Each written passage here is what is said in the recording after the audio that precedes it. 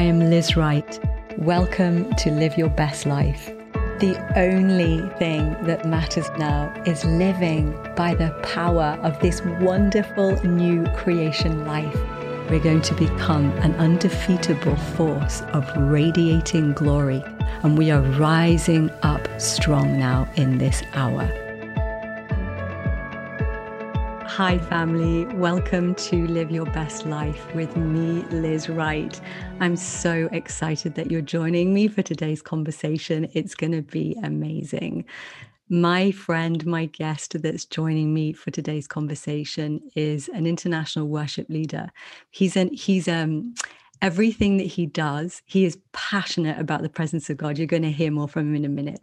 But he's absolutely passionate about hosting the presence of God. And he lives his life of being a worship leader out in front from, I know, a very deep, intimate life of relationship with Jesus himself. So it is my absolute joy and honor to welcome into the show today, Chris Burns. Chris, welcome. So much. Thank you. Thank you. Honored to be here via San Francisco, California this morning. I wish I was with you. Family watching, I'm supposed to be in America today with these guys doing the Glory 2020 event, but I'm going to be going in via Zoom. But I miss being with you all. It was such an amazing time. Honestly, Chris, was it last year that we did it together? It was a year ago, wasn't it? Was it? I believe it was. Yeah, I'm thinking. No, or was it 2 years now? Was it 2 years ago? Oh my goodness. It may have been 2 years, I think. But this year doesn't count, right? Or does it? Partly. But honestly, that time where you and I, when I was speaking and you were leading the worship, that is one of the highlights of my life. Like the intimacy that you have with Jesus that brought the level of the presence of God that came. I remember the anointing that's on you, and his presence just flowed onto me, and I began to sing. Yeah. It was absolutely amazing. Do you remember? I mean, I am not a singer, I'm a closet worship leader. I just never trained. I remember that. That was an amazing moment. And it was crazy. There was just something on it. And it's always like that with this crew too. Just those who live the secret place lifestyle. Yeah. And we get together. It's this is one of my favorite times for sure. I know, me too. Well, it's just all about him, right? It's just being in the presence of Jesus. So Chris, will you share with us a little bit more about your life with Jesus, like the level of intimacy that you walk in? And obviously, like I said at the beginning, you are passionate about hosting the presence of God and living in the authentic, real connection with him, so that what you do in ministry, in public, is actually flowing from a real relationship with him. So will you tell us, like, where did it start for you? How did you end up with this passionate, on fire, sold out life?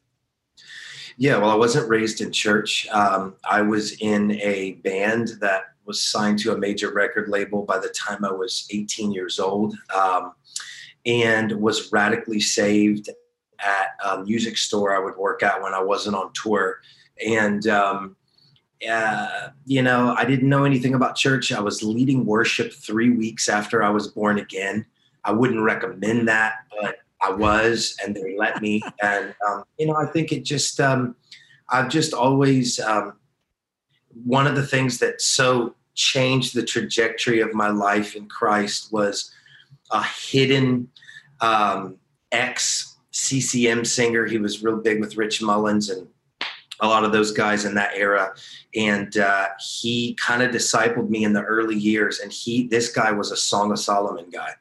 And so early on, I'm maybe a year into my walk with Jesus, as I'm just passionately going after him, discovering him, it revolutionized my life. The Song of Solomon, I would say now for the better part of 13 years has been my favorite book. It's such a concentrated, mystical book. It's such a beautiful poetic form, of the journey of maturity of the immature bride to the mature bride. And it has never lost its potency with me.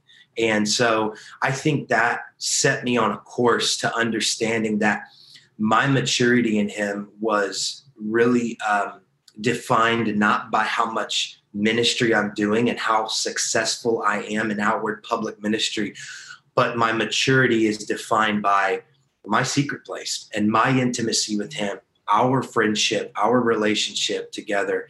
And I think that's been the anchor really of my life, you know. Yeah. Yeah, I remember I used to live in Kansas City. I was part of IHOP years ago, International House of Prayer over there. And I remember listening to Mike Bickle saying that he defines success as being when we know that we're loved by God, and that we love him in return. And that's what it's all about. It's just, like you say, living in the secret place, just that being our life, that is what makes us successful, isn't it? And It I is. mean, and I love listening to you guys as well, because you're masculine men, like the others, like Eric Gilmore and Ben and Brian Gurin, and, you're all masculine men, but you've discovered this level of being consumed by the love of Jesus. And you find yourself in the story of the song, the Shulamite. And it's amazing because it's not a gender specific message, is it? It's all about being consumed by his love and his presence. Yeah, it is. I mean, it's the highest, Jesus said John the Baptist was more than a prophet. He was a prophet and more than a prophet. And, John said himself, he said, I am a friend of the bridegroom.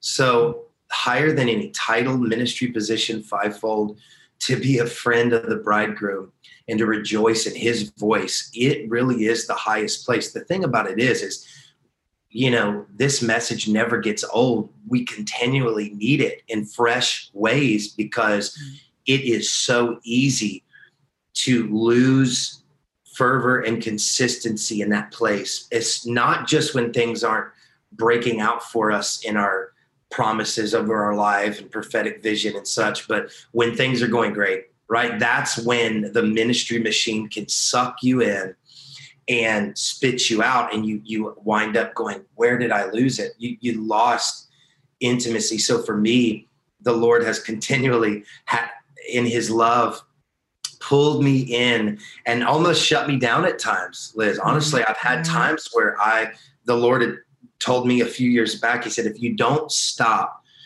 and return to your secret place, it was the whole church of Ephesus. If you don't return to your first love, I'm going to remove your lampstand, your platform. And I heard it audibly while I was ministering a few years ago. And I kind of gave into the word. I kind of did it, but I really didn't do what I knew I was fully supposed to do. And I tell you, the Lord, I think it was 2017, maybe 2018, October through the rest of the year, we're full-time itinerant. We're going, this is how we provide for our families, and we trust God in that. I had 3 months of ministry straight cancel for one reason or another in one day. And the Lord said, now seek me, come be with me. And I'm going, Lord, how am I going to live? And then the ministry meeting I was at, when that happened, they said, hey, it was a rough weekend. We really don't have anything to give you. Sorry. And I'm going, wow. I mean, it was like the Lord going, you have to, he has tied the knot of our destiny inside of relationship with him. Colossians 3, you've died, your life is hidden in him. And as he's revealed, you will be revealed with him. It's like he has hidden all of our desires, wants, dreams, passions inside of relationship with him. There's no other way to get that. And he loves us enough to block us in. And so I just think a lot of people hear the intimacy message, right? And then they go, oh, I know that, I get that. But the truth is that it is so easy to divert from that over time. And I think, finding consistency in that place, it is the lifetime pursuit, right? And so I remember the Lord teaching me in seasons that my provision is not in ministry. It's in no other thing. Even my provision for life is all found in his presence. And I think learning that, it says in Hosea, I walled up your ways. You thought it was they who gave you bread, wine, and oil, but it was me all along. So I've lured you into the wilderness so you could know me as husband, not just master. The Lord said, I'm jealous to take care of you. Nothing else can take that place. And I think that's been the journey of my life, is finding that the Lord, every single thing I've ever desired is really found in that intimate place. And we're lying if we say that, like, it's not easy to divert from that, because it is, it is at times. Yeah. I love what you said, Chris. Oh my goodness. That it's in his presence is all provision for our life. That's profound. And I get it. I mean, he's just, the more you go on, hey, the more you see that he's really jealous for our hearts. He's really jealous for our love. He's so kind that he doesn't allow us to get consumed with other things that are lesser than. But it's sometimes it feels for people very scary, doesn't it? When all the props are pulled away and there's just you and him. But like you said, in that place, where there are no idols, there's nothing more important in our heart than him. It's where you learn that his presence is where all provision flows from. It's true. He's faithful and true. And to protect that. So Chris, can I ask you, how do you protect the connection? What does it look like for you to stay in that place of his presence and him being the source of your life? Yeah, I think messing up a lot, realizing right. I'm worthless without that time with him. And the thing is it's been grace that has brought me closer to him, never the religious, dutiful kind of idea that I have to spend time with God so that it's been his love, his unfailing, just the grace of God, pulling me in. He's so kind. I remember sitting on an airplane early on. We began to travel when I was around 22 years old, kind of launched into it. I had no intention or plan to do this. And he said, Chris, I'm going to do in your life what I'm going to do no matter what. I just want you to love me. I want a relationship. So you don't have to seek me to get what you want out of this life. I'm going to do it. It's like when God said to the Israelites, I'll take you to the promised land, but my presence won't be with you when you go. It's this idea of like, he's so faithful. The gifts of God are without repentance, all that stuff. He just wants us. He wants our heart. I think grounding myself in that, not beating myself up, and practically speaking, refusing to give into the lie of quantity over quality. I think a lot of people, and especially we have 3 small children, and my wife, when we started having children, I mean, my wife is like, I have to calm her down in public. She's too wild. Okay. She's so wild for God. And like, she love it. on the floor for 4 hours and just go to, and like when we had children, that stopped. And it was like, she's hiding in the bathroom from our kids to get 5 minutes with God, like, get it. And I think I've watched this lesson and it has so set me free, that Jesus is not concerned with the amount of time we spend with him. Rather, it is the quality. Nowhere in the Bible is God concerned with quantity. It's never much. It's about how much heart, not how much time. And I think, look, I love spending long hours in the presence, but I watched my wife get as much with God in 15 minutes at times than I would in 3 hours. Right. And she said, you're in your prayer room for 2 hours. I get 15 minutes, but I'm seeing how Jesus met her. Then I just call it the widow's mite principle in context of our intimacy. Jesus said, do you see, the Pharisees gave out of their abundance, but that one gave out of the little she had, and it was more than all the rest. And that's why I believe that again, back to the song, one look of your eyes, one look, one glance, and my heart is beating out of my chest. Just because we don't feel God doesn't mean he doesn't feel us. And I think we need a fresh revelation. One link of your necklace, that speaks of devotion. One small act of devotion, and you have ravished my heart, stolen my heart, made it beat faster. this is God giving us insight into how we affect him. Like Yeah. your love affects him because he's not looking for you to spend 3 hours with him or 2 hours, or it's not legit. He's going, give me what you have and just be with me. I just need one glance. That's why for me, it's the Brother Lawrence thing, right? It's the throughout the day, stopping. Jesus, Yeah. I love you so much. I just love you. And I want you to know I adore you. And his heart beats faster. And the more I realize the truth and reality of that, the more I feel his heart beating and that love relationship just overflowing. So I think for me, I have to ground myself in grace, because if we're not careful, we will get into this idea that God is somehow impressed with our devotional life. And the truth is that is just the other side of the ditch of religion, right? And so Right, totally. I'm living in that grace life of going, I just know how much you want me and desire me.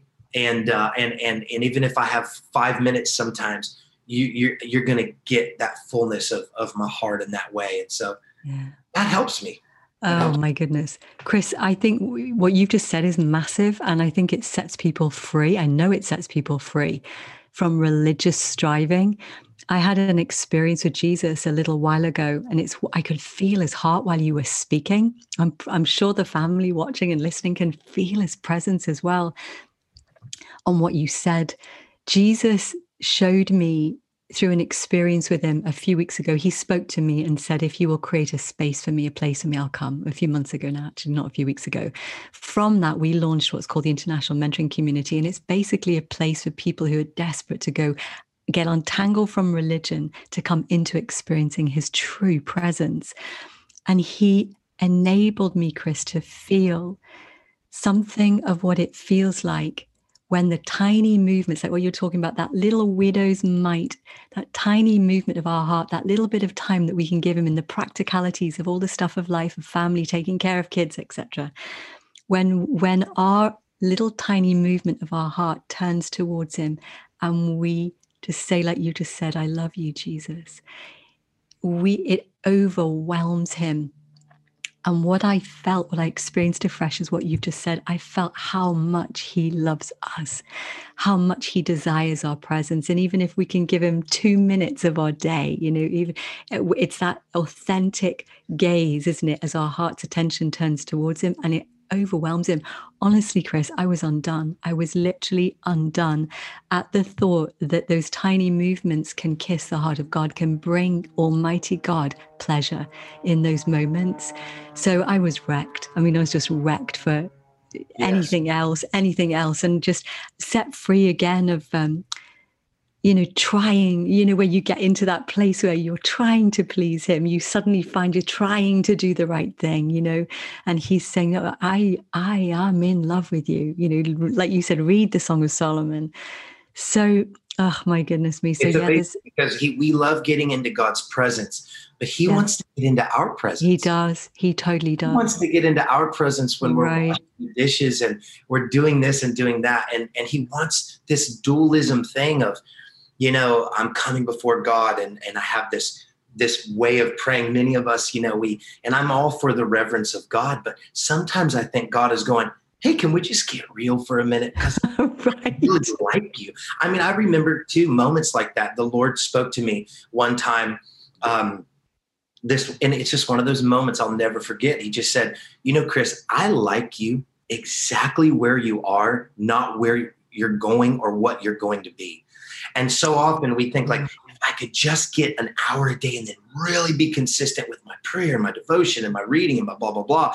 And he's going, no, I actually really like you exactly where you're at. Exactly where you're at. I like you. The love of God, people say, Jesus loves you. That's become so fluffy in this way of, it's almost like it doesn't carry weight anymore. But I feel like we need to realize he likes us. Like he likes me with all of my flaws. I'm dark but lovely. And he says, hey, can I tell you, I know the deepest depth of the capability of how dark and how whatever you can be, but I still love you and I like you and I like being with you. That will set us free to go, man, I just want to be with him. he's that attractive. He's that wonderful. He's that beautiful. Right. And it draws us, I think, into that. Right. Oh, it's just beautiful what you're sharing. This freedom just moving into the body of Christ as you're speaking. Chris, I can't believe that time has just flown in talking to you. In finishing, Chris, can I just ask you to pray for the people watching, just for their relationship with him, just to be able to come back to that place of simply enjoying him, like you say, knowing that he likes us, he enjoys us, he wants to be with us more than we want to be with him. So can I ask you just to pray for everyone?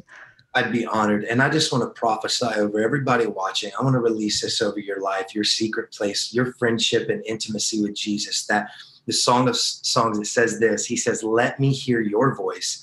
Let me see your face. Why?